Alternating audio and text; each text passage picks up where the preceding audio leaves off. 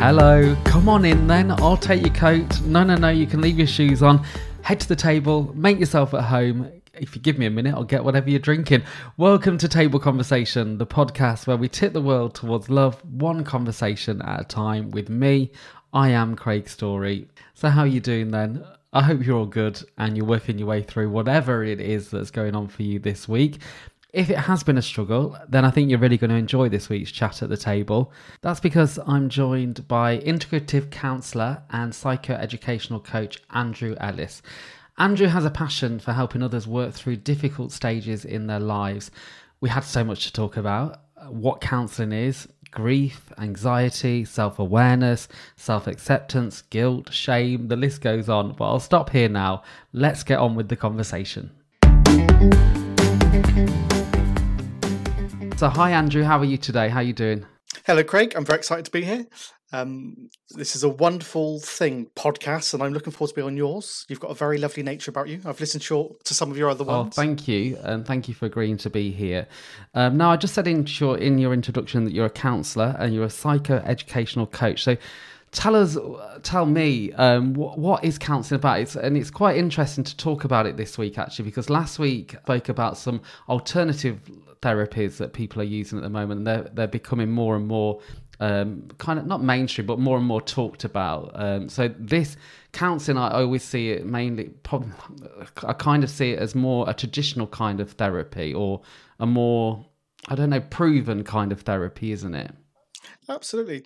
I mean, counselling is just a term that we use for our profession. I'll go into it in detail in a second. I mean, you can have counselling and healing through so many different ways, through obviously, like you said, alternative services, through having a chat with your dog. You can have so many different healing conversations. So the thing is, it's finding what is best for you, because you're right, there's so many different things. I suppose the thing about counselling that kind of sets it aside is counselling allows you to look at sort of really deep issues, sort of really big feelings maybe that you haven't explored before. We take more of an approach of looking at the traumas, issues you might have experienced, and helping you change perspectives and change responses around those things. Different sort of therapies, like coaching, for instance, they tend to be more practical. They don't tend to go rummaging around in trauma. They tend to be practical, looking at things to do, if that makes sense. Yeah, definitely. And when you just said there, I think you said trauma, looking at things that we probably haven't gone over, and some of us avoid doing that for the whole of our lives, don't we? But that could sound a little bit scary that someone would walk in and you go straight into that. So how would a session with you work? Yeah, well, absolutely. Well, the client is always in charge of the depth we work at. So if a client didn't want to go into trauma work straight away, that's kind of cool. I mean, I wouldn't want to really go straight into trauma work straight away anyway, because it's important to have some foundations. It's important to lay the groundwork before we even sort of, step in that area. But yeah, the client's fully in control. We always run the risk with trauma of re-traumatizing, and that's something we obviously don't want to do. That makes sense, because I just imagine that somebody walks in that you have to I suppose you have to be open at some level to start to think about wanting to speak with a counsellor or wanting some kind of therapy. You've got to be open, I guess, in some ways, haven't you? Yeah, the most important aspect, I feel, is the relationship. If you feel safe and contained and you trust the person you're talking to, then it kind of allows you to safely look at these deeper things. If obviously you haven't got this strong relationship to start off with, then you're not going to get a lot out of counselling, I would suggest. Well, actually, maybe any therapy, whether that's alternative or not. You kind of have to have that trust. Yeah, and I know what you mean, because you feel it, don't you? And if it's a bit like meeting someone, I know it's not for dating or in this scenario, but you feel that if you have a connection with your friendship circle, even you connect with certain people, and maybe someone could come along to you and feel that you're not right, or another therapist or another counsellor wasn't right for them. I suppose it is about choosing. Absolutely. I hear it so much. People come to me and go, I've done counselling before, it didn't work for me.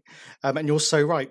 you haven't tried with lots of different counsellors. You tried with this one person that perhaps wasn't a match to you. And also there's different types of therapies. So actually you might have tried, like, I'll give you an example. This is what I hear quite often from my clients. They tend to go to more person-centered counsellors who are wonderful, but person-centered counsellors typically do a lot of reflective work, a lot of mirror work. So you talk to me and I'll reflect what you've said. I work in a slightly different way. So as much as you're in control, I'm a bit more involved. I, look at tips, tools, strategies. So you might find that working with that counsellor didn't work, but then coming over to work another way, it might work for you. Yeah, definitely. So what type of counselling do you, what service do you work with? What do you offer? Well, I'm an integrative counsellor, so I integrate lots of different models depending on the client. So we can work in a person-centered way. Often I have clients who like to talk and voice what's going on inside their heads, and they come to their own conclusions, and that's fantastic. I have other clients who struggle with that, and then we might look at models of psychoeducational models, which is the other thing that I do. I'm a psychoeducational coach, so we can look in that way, which is kind of nice because it gives you like a global perspective rather than being a deep look at your stuff. You can have a global perspective of what's going on, and that can often set off lots of conversations. And can often give us lots of yummy, juicy things to work on. It sounds good. It sounds like for me, because I've never been to a counsellor, I've never had this or been in a therapy, in this kind of therapy. But it sounds like a real safe space where sometimes you sit down and your head just goes off in different directions, and you've got so much information, you're processing everyone else's thoughts, and then to have someone or a space where you can come into and you can just offload almost all of that, or to voice it all. It sounds pretty good. I'm a big advocate for therapy. I think that, although I did speak about trauma and things earlier on, I think sometimes just being able to speak and voice about you is important. We don't get a chance to do that in today. People are waiting to speak, and say their bit. They don't wait and let you, explore yourself. Yeah, so. Everyone likes talking about themselves, and sometimes you walk away from some conversations, don't you? Like, I actually haven't said anything about myself. That person knows nothing. Absolutely. We have all the other streams of information of social media, mainstream media, news, everything sort of comes in, doesn't it? And sometimes our brains probably haven't evolved enough to process that level of information. It's mad, isn't it? I fully agree with that. Social media is just a constant information being bombarding you. I mean, even things like the adverts, targeted ads and all these sort of things are just bombarding. You're not beautiful enough. You're not confident enough. You're too introverted for some people. It's a bombardment. Sometimes it's helpful to go back to who am I? Let's get rid of all that nonsense. Who am I? How do I think? And we strip by stripping it all away and going back to that. And so is that how the process would start for you? You would go back with a client to that kind of level and trying to take things away, or just exploring with them to find out which kind of strategy you're going to use for them? So I suppose the first thing I do is I have a conversation. I say, hello. What's bringing you? What do you hope to get from sessions? What are we doing here? And have that conversation. What's worked before? What hasn't worked before? To get a sort of a direction to start heading in. Obviously, we can always change that at a later date, but it gives us a starting point. But in the early days, it's very much about trust building and just honouring the problem or honouring the difficulties that someone's going through. Sometimes not trying to fix things and just saying, actually, that sounds difficult. I can hear what you're going through. Sometimes that's enough, just to hear that you're not mad, just to hear that you're normal. That sometimes is just enough. And obviously, as the process goes on, you'll naturally look into tools, techniques moving forward naturally. That's part of the process later on. So it's not, I just want to put it out there just so everyone knows that it's not something that's to be scared about, or there is a process and there is a strategy that you've got that it's led by them, as you said. So that's a good point. And we, in this country, and probably lots of countries around the world at the minute, we're probably suffering like almost an epidemic of mental health, aren't we? One of my friends actually said just the other week that it was a 3-month waiting list to see someone within the NHS or the prescribed mental health. Why do you think that is? Why do you think? It's a great question. I think Obviously, I'm from the private Yeah. sector, so obviously there's a financial cost to seeing me. Not everyone is in a position where they're able to pay that, because I'm aware there is a financial cost there. I mean, I kind of see it as an investment into your future. I see it as an investment, but not everyone is fortunate to have that option. When we look at public services, there's some wonderful free public services, but they're often completely overwhelmed with the level of needs for mental health services. So you do get this thing where you get long waiting lists. I mean, I know in some areas it's over a year, the waiting list, which is, it's not okay, but I understand why it happens, and unfortunately, again, the nice thing about private, if you can afford private, you get the choice of who you see, how long you see them for, what you work on. You get the choice. In the public sector, often you don't get to choose who you see. You often don't get to choose the length. It's normally just 6 sessions, or sometimes 8 sessions, and unfortunately, sometimes I think this is my opinion here, so some people might disagree with me, but I sometimes feel that's just sticking a plaster over a wound. Some people need a lot longer. They need time to unpack years of stuff, to reorganize lots of stuff and move on. 6 sessions often doesn't cut it. So unfortunately, I think it's a resource problem, I believe. And the investment just isn't there, is it? I guess from, like you said, that can be a whole podcast about investment in public services and all of that. Why do you think people are reaching out and needing so much support? What do you think it is about our lives that we're leading? I mean, we've just touched on some things to do with information, the way we process things, but what do you think is happening with people? Well, I think there's lots of different aspects. I mean, recently, when we look at COVID coming through that, there's been isolation. There's been breakdown of connection, breakdown of healthy interactions and healthy relationships. And we're designed to be a community creature. That's how we're designed.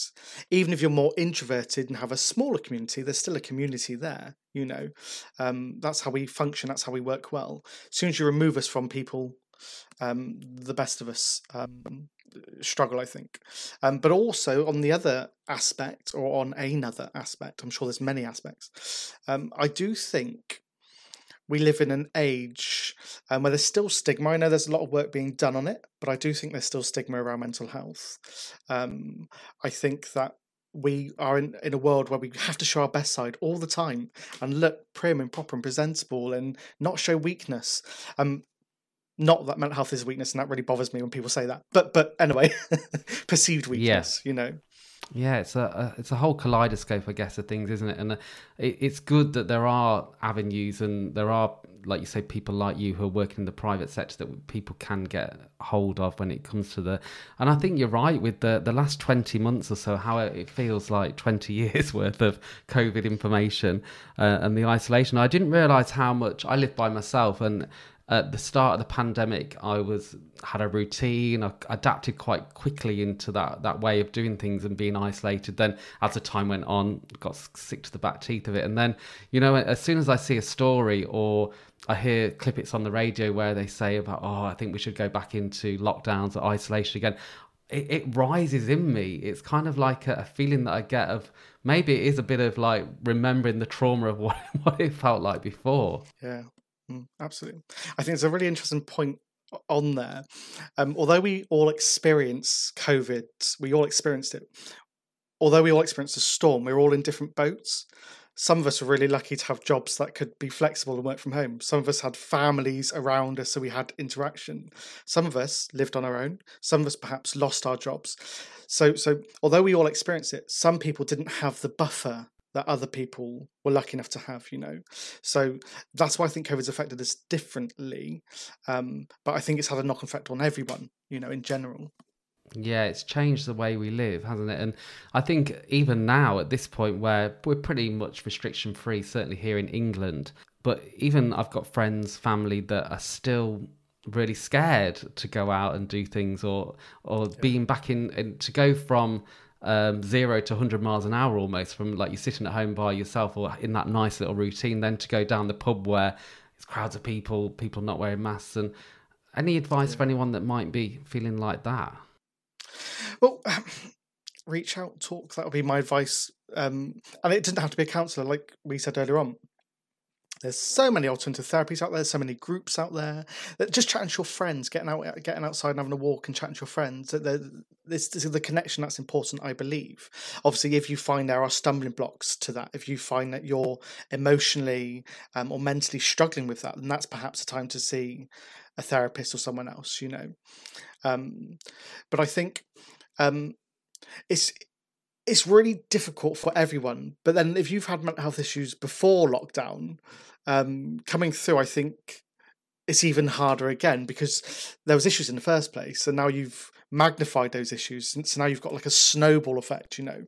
In those cases, I would really, really recommend just chat to people. I know with therapy now, I do a lot of my stuff, well, all of my stuff now, online and telephone. I've moved across through the pandemic to remote services. So even if you don't think you can get out of the house, you know, you can find counsellors that are a phone call away, you know. Yeah, and that has been like a real saviour, hasn't it, throughout the pandemic, the fact that we can connect with other people offering services, and also friends, family, just by seeing a video, you feel like you're in touch with someone. That's it. There's connection there at some stage. Yeah. Do you think it, like, I don't know, I'm just thinking out loud there. I suppose that's quite good for a podcast, but I was just thinking, you know, do you know if we get the same social benefit from this kind of interaction over video? Does it have the same benefits to us as humans? Yeah, I think, I don't know the science behind this, I haven't done the research, but I do believe face-to-face connection is something really special, you know. I think online you can be sort of one step removed. That's not necessarily the worst thing in the world. I mean, not seeing anyone, not speaking to anyone, then it's a great step forward, isn't it? Just to be connecting with somebody, you know, that's a great step forward. So I think it's important to utilise that. But no, I do think real life face-to-face human interaction is really important. But I think it's a sort of stepping stone for a lot of people, you know. And I give you an example. If someone's got agoraphobia, then this is a wonderful way of overcoming some hurdles. You know, you can get support without leaving your house. You know, if somebody's really anxious, then this can be a good way to get the ball rolling, and then perhaps set yourself some goals to, I don't know, get up for 5 minutes a day, walk around the park, whatever. You know. So yeah, I think it's not the same, but it's still very valid and very useful. You just mentioned there about feeling anxious, and that's something that I hear in lots of conversations, and people probably who haven't even had a medical diagnosis, or they just know that or translate that feeling as anxiety, and people say, oh, my anxiety is up, I'm feeling anxious, and it's quite a common chat, isn't it, about quite anxiety. So what is anxiety, first off? Anxiety is an emotion. It's a wonderful, healthy human emotion, which is absolutely normal. I think where it falls down is when we start putting negative judgments on top of the feelings we have, or using coping strategies to avoid dealing with our emotions, you know, because all our emotions are designed for us to tell us information. That's the whole point of them. When we start denying them or fighting them or pretending we don't feel anxious, we kind of compound the problem. We're not listening to the information that's given us, you know. And I think with anxiety, if I give you a bit of an analogy that might be helpful. Yeah, sure. If I asked you to drive a car in a different country, so they've got different rules on their roads, how would you feel, Craig, if I asked you to do that? I would feel nervous. I think, I'd probably feel a little bit anxious about it. I'd be starting to think I'd already be there. I'd have taken myself into that car, and I'd be thinking about the rules and trying to find out as much as I could before I got there. Absolutely. And that's a safety thing, isn't it? I mean, our anxiety is working well for us because it's telling us we need to be a bit cautious here. So actually, your anxiety is spot on, giving us wonderful information.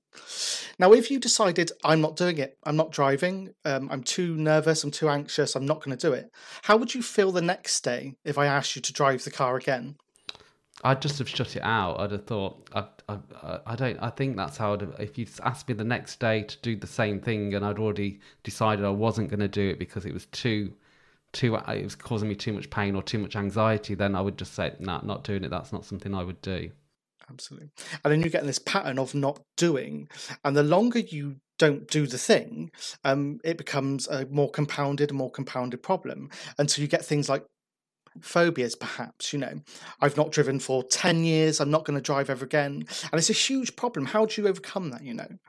If we look at the information and actually acknowledge it, yes, there's a reason for this emotion.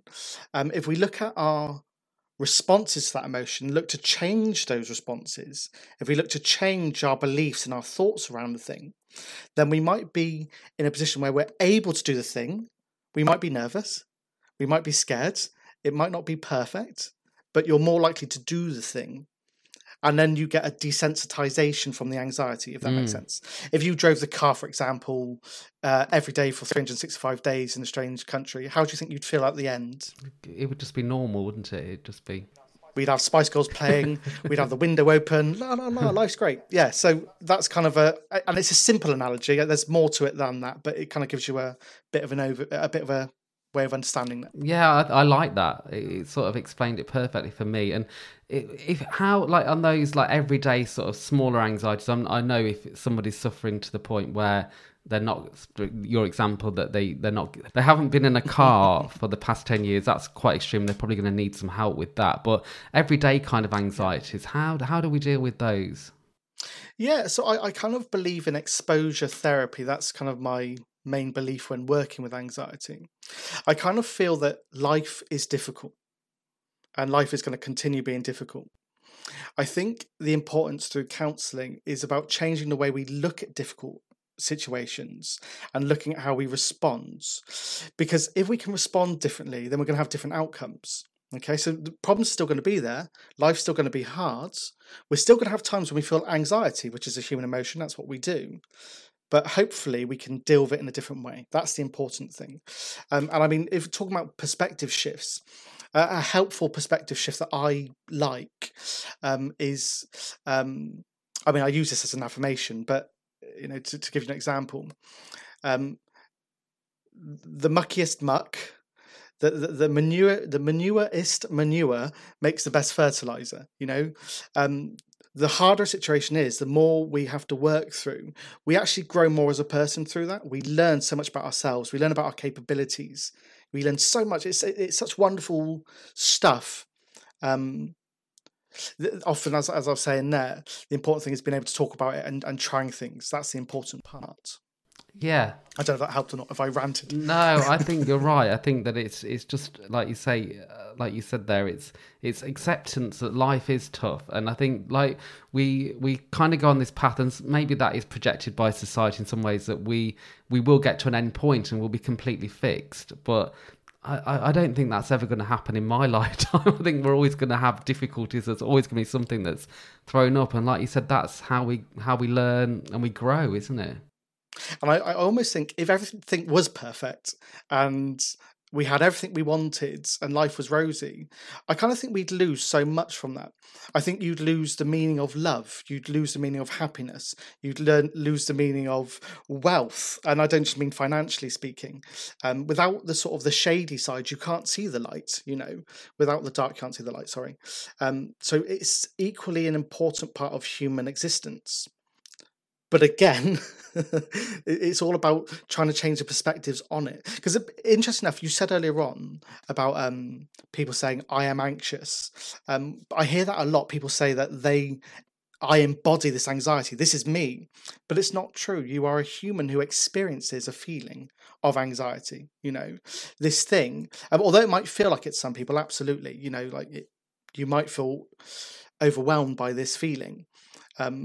But by being able to sort of distance psychologically and acknowledge it for what it is, it kind of stops you being a slave to that feeling and gives you a chance to do things differently. It gives you a chance to experiment. I mean, there are so many tools and techniques out there. Not everyone's going to work for your mind because we're all individual, but there's so many things out there that trying different things, finding what works for you, that can be so much more helpful than just resigning yourself to I'm an anxious person. Things won't get better because that's who I am. if that makes Yeah, sense. definitely. And it's owning it, I guess, in some ways, and saying I am it. Then like you say, you're taking on the identity of one emotion. And we also do that in some ways when we're not so good at something when we first start out. And it's something that bothers me when I hear my younger nieces and nephews, and they own, like, oh, I'm rubbish at maths, I'm not, it's like they own those kind of things as well. It's like, no, you're just not there yet with it. You're not. That's what it's Yeah. just. It's about not identifying, I guess, too much with these negative connotations, isn't it? There's a bit of a cheesy saying which kind of is on there that I quite like, which is fail stands for first attempt in learning. And I really love that. And I kind of believe you don't actually fail until you stop. Like, I kind of believe that if you're facing an issue, you will do something with that issue. It will either go correct, wonderful, we're great, things are going well. It won't work, and then you've got information. Well, what didn't go well? What can I learn from this? That's still wonderful. That's still great. We've got something from that. It's when we stop and resign ourselves and go, well, actually, there's no point trying now because this is the way it is. That's the only time I think you truly fail. And actually saying that, I believe that humans will be faced with the same problems time and time again until you look at the problem. So although you might fail by stopping then, who knows, in a month, in 6 months, something will happen. You'll have to revisit again. So maybe, that'll be the time that you learn what you need to learn and do what you need to do. Yeah, I like that. I'll be stealing that one. The fail first attempt in learning, because it is, no one's ever good the first time around at anything, are they? We've got to keep going at it. And like you say, if you can take something forward. Now, this really is how you've ended up where you are now in your profession, isn't it? Because you, I read a quote that you described yourself as a wounded healer. Is that? Yeah, that's right.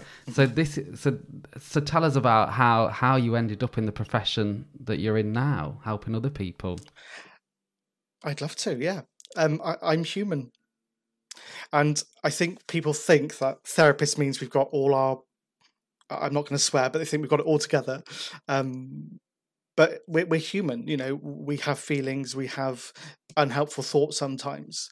And for me, I was on that journey, and funny enough, it took me a long, long time to even get to the point of going to counselling, But when I got there, I learned so much about me. I learned so much about the way I was living life. And what I found for me, and I think this might be helpful for your listeners, for me, I found I was living a life that wasn't aligned to who I am. So I was trying to be a confident, funny, ladies' man. That's who I was trying to be. The truth of the matter is I'm a bit of a nerd. I'm not always the most articulate, and I suffered with a lot of anxiety. I had a lot of anxiety in my life. So I was trying to live a life that didn't actually fit with who or what I was going through at that time anyway, certainly. And what I found through going to therapy is it's okay to be me. It's okay to just be a human. I don't have to be perfect. I'm fabulous in my flawedness. I'm perfect in my imperfections. And when I sort of got to that stage, life started moving a bit easier. There were still difficulties that happened, there's still today when difficulties happen. But I just respond to that in a way that's more in line with my nature, if that makes sense. And obviously in counselling, I wanted to then share some of that with you good people and with everyone, because it's almost like a religion to me, in the sense of I found my people, I found my tribe, I found my peace, I found the way to be the best possible me. And I want to share that with everyone. I want to give people who've been in the same position as me, feeling different, odd, weird, strange. I just want to share that message that you're perfect. Just as you are, you're perfect. If we can make things a bit easier, let's do that. But essentially, you as a person, you're perfect, Yeah, I like that, because we do, don't we? We try and emulate other qualities that we see, or we lose sight of who we actually are. And it was something I even talked about last week. It was I was talking about, I went to an evening with Holly Willoughby. She was talking about her book, and she said she'd reached like the ultimate success that you could see from the outside, where she's at the top of her game, husband, healthy kids, obviously rich in terms of money. But she was like, I've lost me. And even having all of that, she'd completely lost who she actually was. And I think that's quite common for us all, isn't it? We lose sight of who we are and what we're about because we're too busy trying to be something else. And it's funny because often we try to be things that don't fit into our nature. So if I give you an example of that. So there's a sensitivity I have as a human being. Like emotionally, I'm sensitive. I notice very subtle fluctuations in speech patterns or situations. So I'm sort of hyper aware, if you like. But there's also a plus to that. It also means that I'm quite good at empathy. I'm quite good at going, hang on a minute, there's something going on here. What's this about? It means in terms of relationships, I feel that I'm able to navigate those difficulties a bit easier than someone who doesn't have that sensitivity. So I was trying to be a non-anxious person. I was trying to be strong. But in doing so, I throw out the baby with the bathwater. I throw out all the good stuff that my nature gives me just to try and get rid of this negative, Whereas someone who's classically strong, someone who's, for them, what might be the bravest, strongest thing to do is not fight or shut down emotions. It might be to talk. For them, that might be the most bravest thing they could do, So I think it's about learning, what is my nature? How do I need to design my life to meet my needs, if that makes sense? Yeah. And I think that's right, because we don't even ask ourselves that question, do we? We're too busy plotting and planning how we're going to keep up the sort of it's almost like a charade, isn't it, or a character that we've created of who we are, rather than the real person. You just said there actually that you a sensitive person, you're a very empathetic person. I know that myself. I can't even watch a horror film or anything that's sad on the TV without taking on the emotion. How do you cope with your work? Because I don't think I could cope walking away from a session. I think I would end up crying when the person left the room. I mean, we're human, so sometimes things do affect us in the room. The other day, fun enough, I was having a session, and we were talking about the inner child, and I felt a lump. I thought, oh, this is kind of really powerful. But the important thing is working out, is this appropriate to say and share with the client, or is this not appropriate? Now, if you're in a position maybe where you need to hear that you're normal and you're human, it might be really helpful for me to say, actually, I feel quite emotional talking about this. This feels really powerful for me. That might be appropriate. If you're in a position where, I don't know, where you're in a really deep moment and you're being retrospective, then it might not be helpful for me to go, by the way, I'm feeling this now. That's not as helpful, But we have to pick the right moment to say things. But we have supervisions. Every month we have to go to another counsellor. Right. And that's our space then to offload, to talk about things that were brought up for us. And I think it's just about having the awareness there. We're human, so we're going to feel. But obviously it's about being appropriate with that, And to be honest with you, it was taught to me from a very early stage of my counsellor training. I am me, you are you. So as much as I can empathise with you, your emotions are yours, my emotions are mine, I have my responsibility, you have your responsibility. Obviously, in a counselling situation, we are looking if we need to give, signposts into different services or things if you need it, But essentially, I am me, you are you. So we try not to sponge it, if that makes sense. Yeah, I have to do that in conversations sometimes in the supermarket, and when I'm talking to someone, I have to walk away and say, is that mine? Is that what I'm feeling? And I have to ask myself that question. No, it's not mine, it can go, because I take it on like a sponge. Something else that is a difficult emotion, and it's funny enough, it relates to COVID as well, in terms of losing jobs, losing our old lives, even losing loved ones. I've had a few listeners that have got in touch more recently, and actually in my own family, we've had grief and loss of people. And again, that is another one. I think that there is an expectation of how we should deal with grief. Yeah. Grief and loss, the way we process that is kind of, I'm trying to think how to put this. We have a natural way of dealing with grief. Our body and our mind has a very natural way of dealing with it, And often what we can do is we can interrupt that process, whether it's through, if there's a complex loss, if someone's passed away in like unusual or way that you weren't expecting, that can cause other difficulties. But in just a normal grief and loss, if we're trying to be brave, or we're trying not to cry, or we can interrupt that process. And sometimes I'm not going to sugarcoat it. Sometimes people never fully get to a place of acceptance because they haven't gone through that grieving process. I think the important thing with grief is to be kind to yourself in the process. So it is going to hurt. You might feel angry. You might deny what's going on at times. It might be a really difficult process. But the more we deny it and the more we try to avoid it, you're almost hindering yourself. You're hindering that grieving process. If that makes sense. I don't know if I'm explaining that correct or not. Yeah, I think so. I think that you, it's, and I've been quite lucky. I haven't really lost that many people that are close to me, but I think it is just stopping. And if you do feel like crying one day and you want to go through photos and make yourself, it's like your brain kind of knows, like you said, what to do and what you need to do in that moment. Because I've had people, friends that have just busied themselves for about 3 months after losing somebody quite close to them. And then all of a sudden it's caught up with them, and it's like it's kind of magnified it even further because it hasn't been processed in that time. And often people can think that they have to process in a short time. So if that happens and it really comes to face you in 3 months' time, you almost feel like, well, I can't grieve now. It's too late. And it's never too late to grieve. It's never too late to do that process. And I think, again, talking about the way the world is shaped, even things like your work goes, you can have 2 weeks off, grief and loss, you can have that 2 weeks.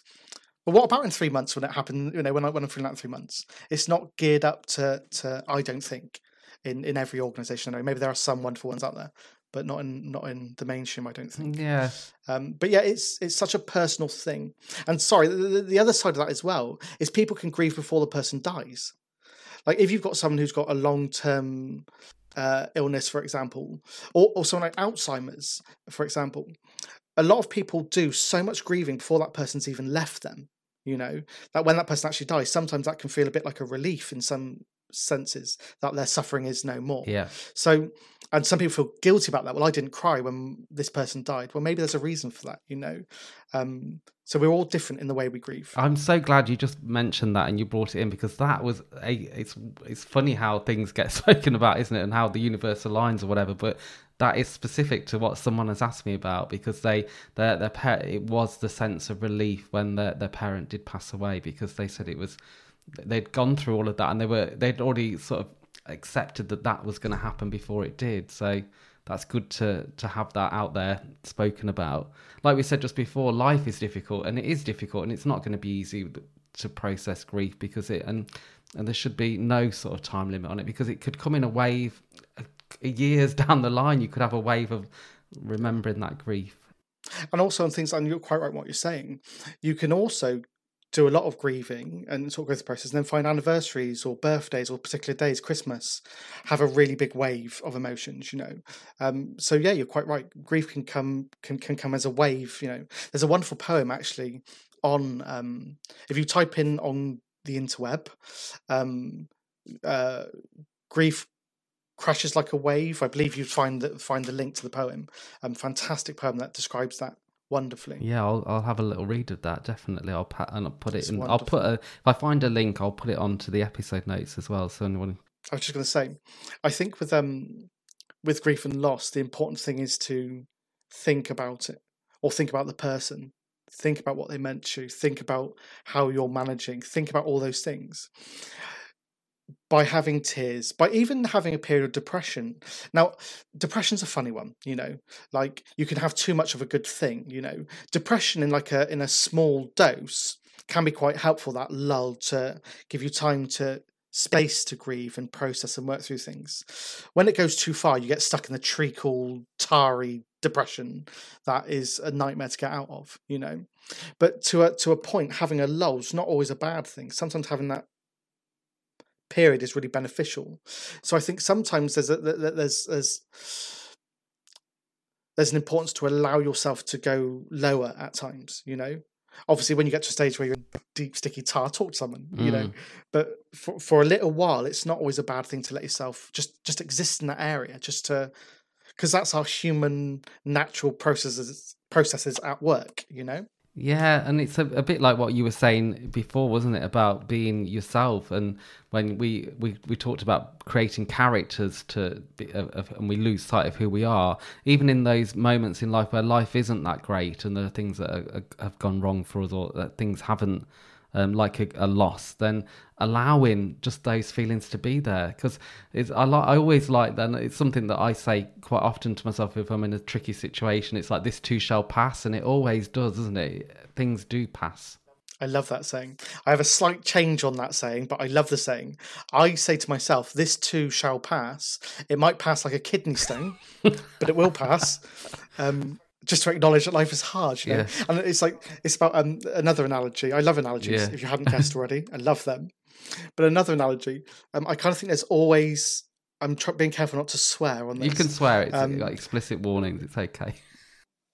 Wonderful. I think we always have shit in life, but however, ankle deep shit is much more okay than neck high shit, So I think, yeah, and I think obviously the more shit we're having, the more we need to be offloading, the more we need to be sharing, connecting, talking, etc., etc. And having those, like you say, the networks there, or in friendship circles, having professionals, having people like you there, or having it there, and knowing that it's all available to you is part of the start of it, isn't it? To know that there are people that you can offload to, and there are people that can help you get through this if you need it. Absolutely. And you're so right in what you're saying there, because sometimes it's not appropriate to us to offload on a friend. Sometimes it's not appropriate to offload on your wife or husband. Sometimes they've got so much going on in their own life that actually it might be worth then finding someone external, someone who has ankle high poo, who it's their job to offload their own stuff, to their supervisors, Yeah, and I think sometimes we can feel guilt, can't we, about offloading as well. We sometimes feel that, and some situations rightly so, and other people, like you say, are dealing with a lot with different scenarios, and they've got their own stuff they're working through. But that's another one, isn't it? Guilt. Yeah, guilt's huge. I mean, people might disagree with me here, but I kind of think guilt and shame are two very different emotions that get confused. I kind of think there's a place for guilt, because guilt is that feeling remorseful about an action. So I don't know, I forgot to buy a birthday present. I feel guilty about that. They were upset. I'm going to write down in my calendar now, and I'm going to make sure I do it every year. That's quite helpful. I've changed my behavior because of my feeling, When we look at shame is, if I didn't buy a gift, I'd think I am the worst person in the world. How would that person ever love me again? I mean, I don't even love myself. What an evil, horrible person I am that I didn't get a gift. They'll never forgive me. If you ever look with the shame, I'm writing myself as a human being. Essentially, there was a thing that wasn't okay. It wasn't good enough. But one allows me to address the behaviour, or lets me address the situation. The other one keeps me stuck in a place of helplessness, almost, of just a cyclical pattern of hating myself. If that makes sense. Yeah, so guilt really can be quite a helpful emotion in some ways, can't it? If you feel guilt, it's giving you an opportunity to see, is there something I need to change? Is there something that I want to change? I believe it's really helpful. But I think, again, with all emotions, and I think this is where things fall down, emotions are difficult in general. They're difficult to manage. But when we start adding negative judgments, when we start adding our thoughts, what other people are thinking, what other people are saying, when we start adding all that weight of stuff, it becomes impossible to work through the original emotion. It becomes impossible to take the learning from the emotion. So a lot of counselling and other therapies is trying to remove all this stuff up here. If we can just accept it is what it is, and we're feeling what we're feeling, and we're normal human beings because of this, it makes it much more manageable then to work through. Yeah, and we do. It's like we project all that stuff that I was only saying it to one of my friends the other day, and she was talking about, well, what will people say, what will people think, and it's like, you don't know, and none of us know what anyone else is thinking. We can say we've got it all sussed out, we can play out the whole conversation we've had with them in our heads, but the reality is we don't actually know. It's all just made up, really, by our own heads, isn't it? Every one of us in the world is flying by the seat of our pants. There is no blueprint to life, and we're just feeling it out as we go. I think anyone tells you they've got everything complete together, don't believe them. It's not true. I don't believe it. I don't think anyone's got it all together. No, I don't. I don't know anyone that says they've got it all together and everything's sorted, and they're just pretending if they if they do say that anyway. I think some people are better at swanning, so looking graceful on the surface but pedaling underneath, than others. If you're more like me, I flail. You can see when I'm struggling, I flail about. Yeah, absolutely. Yeah, it's just being yourself, isn't it? And again, it's allowing all of that to happen. There's something in there that's really important as well, I feel. Yeah. There's such a wonderful healing property for allowing yourself to mess up, allowing yourself not to be perfect, and kind of going with it. I hope in these podcasts, because I'm not perfect, I'm not always articulate, I don't always get things exactly right, but I hope through messing up and messing up with grace, showing that it's okay, and I'm okay with it. I'll put my hand if I'm wrong, and that's okay. I hope that in itself is reparative and allows other people to be able to also mess up with grace. We are humans. That's how we learn. That's part of the process. You don't have to feel bad or guilty or shameful for doing things slightly wrong. It doesn't make you any less of a human being. You're born with worth. You grow with worth. Your worth is separate to what you do. I rely on mucking things up and getting things wrong because then it gives me content to talk about on the podcast. I need to keep getting things wrong and having tricky situations. I can talk about it then. I think again, this is another saying I quite like to say. I think it's important to fail and fail often and fail fast, because I think the failing fast is the important bit in there.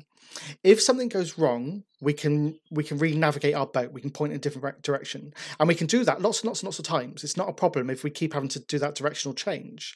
But if we mess up, hide it, go for a long, long time on this journey, suddenly we're very, very far away, from where we need to go. If we just allow ourselves to experience first attempt in learnings, we can just reposition ourselves. Move into the healthy direction a lot sooner with a lot less energy expended. And that makes sense in lots of areas, doesn't it? When you think about even in terms of industry, how they operate and how they work, that's how industry and organisations work, isn't it? Rather than get to the point where they have disasters or they have big explosions or whatever happens, it's learning gradually along the way, isn't it? And learning from the mistakes. And going off on that tangent, some industries are much better at it than others, but that's 100%. Yeah, that's how it works, isn't it? If we can just acknowledge thought, and I think emotions aren't real; they're not a factual thing. Your emotions can be completely illogical, but it's important to validate them, even if they're illogical. It's a bit like a toddler. If you've got a screaming, shouting toddler because I don't know, you've said they can't have a hot cup of coffee, and they're having a meltdown over it, we still have to validate that toddler. Say it's okay for you to feel this way. I'm not going to give it to you.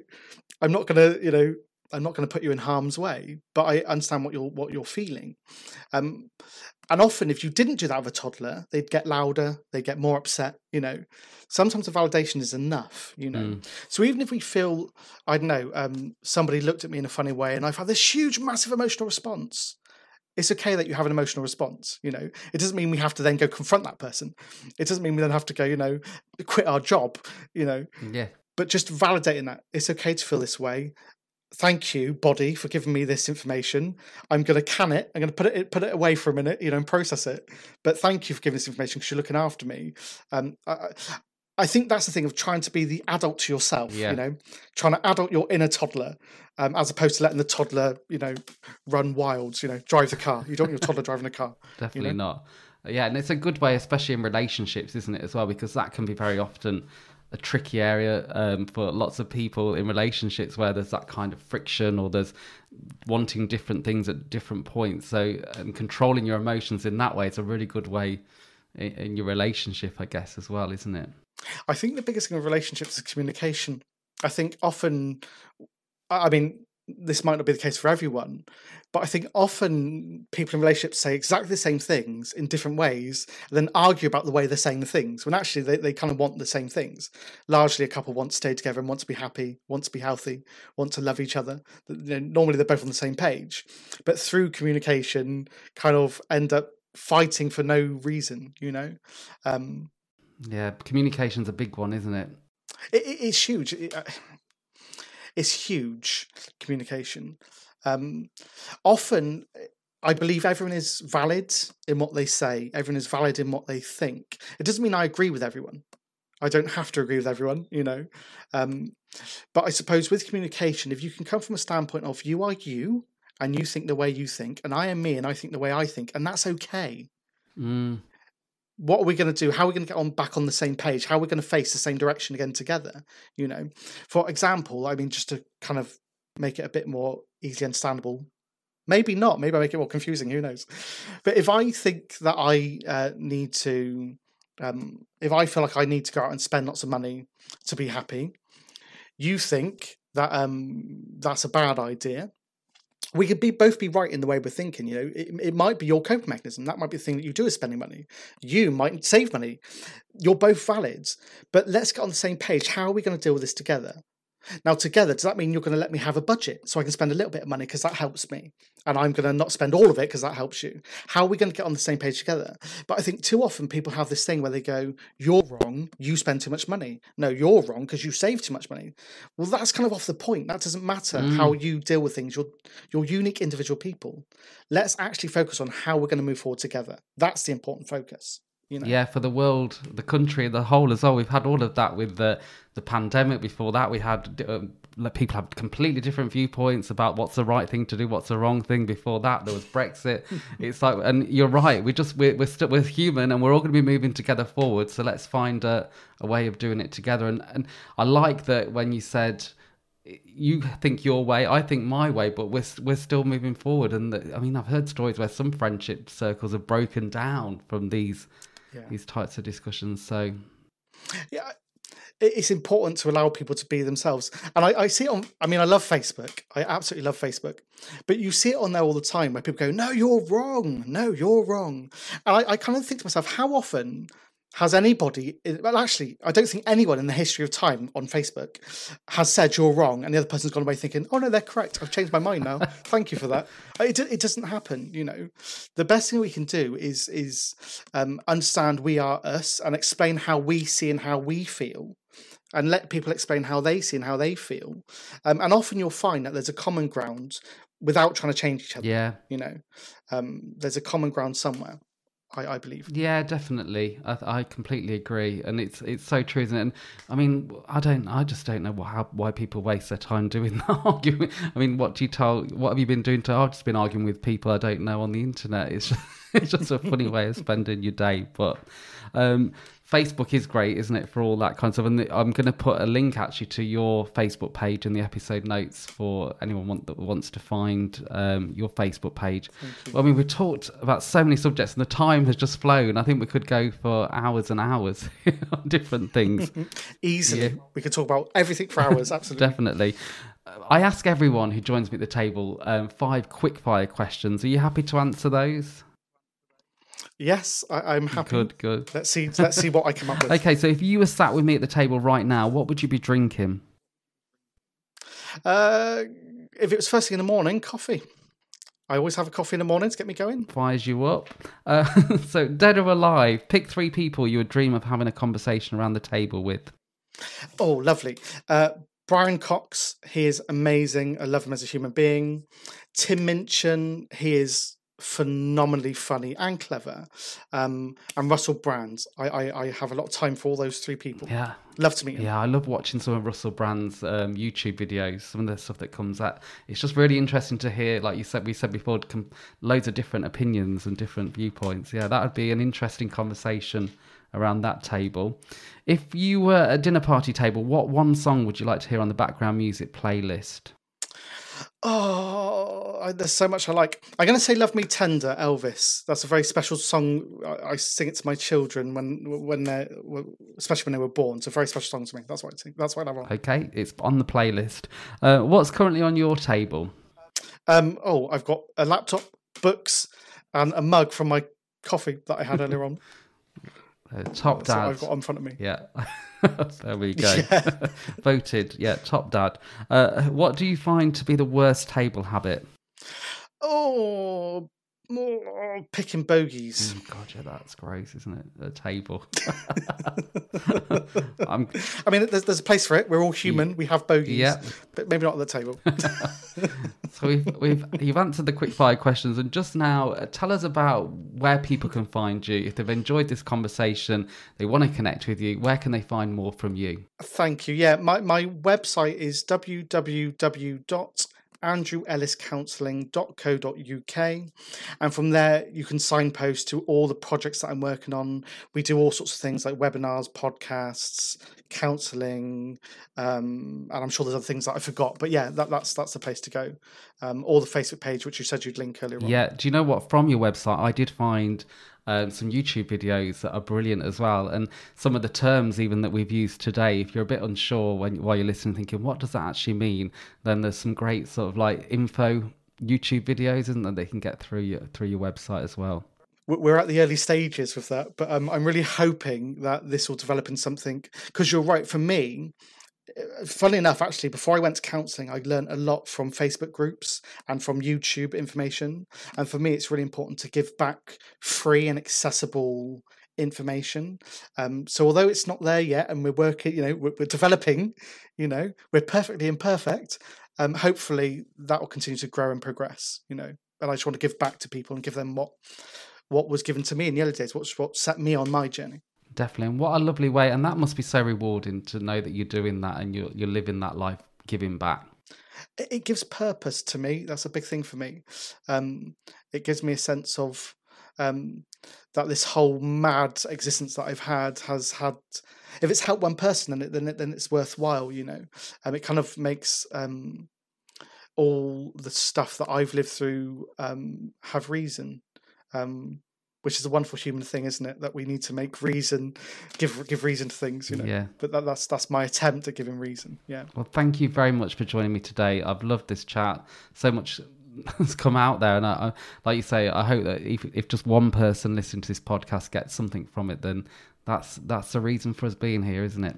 Absolutely. Thank you so much for having me on. It's been a real pleasure joining you. I really love your style. You're so warm and you're wonderful at what you do. So thank you so much. Thank you. And who knows, maybe in the future we could do another Definitely. one. Maybe we could do a part 2 down the road. Yeah, definitely. Maybe we'll get some questions in. If anybody wants that to happen and you want to fire some questions to Andrew, then get in touch with me. I'll give you those details in a minute. Yeah, that would be amazing. Yeah, let's do it. Thanks, Andrew. Thank you, Craig.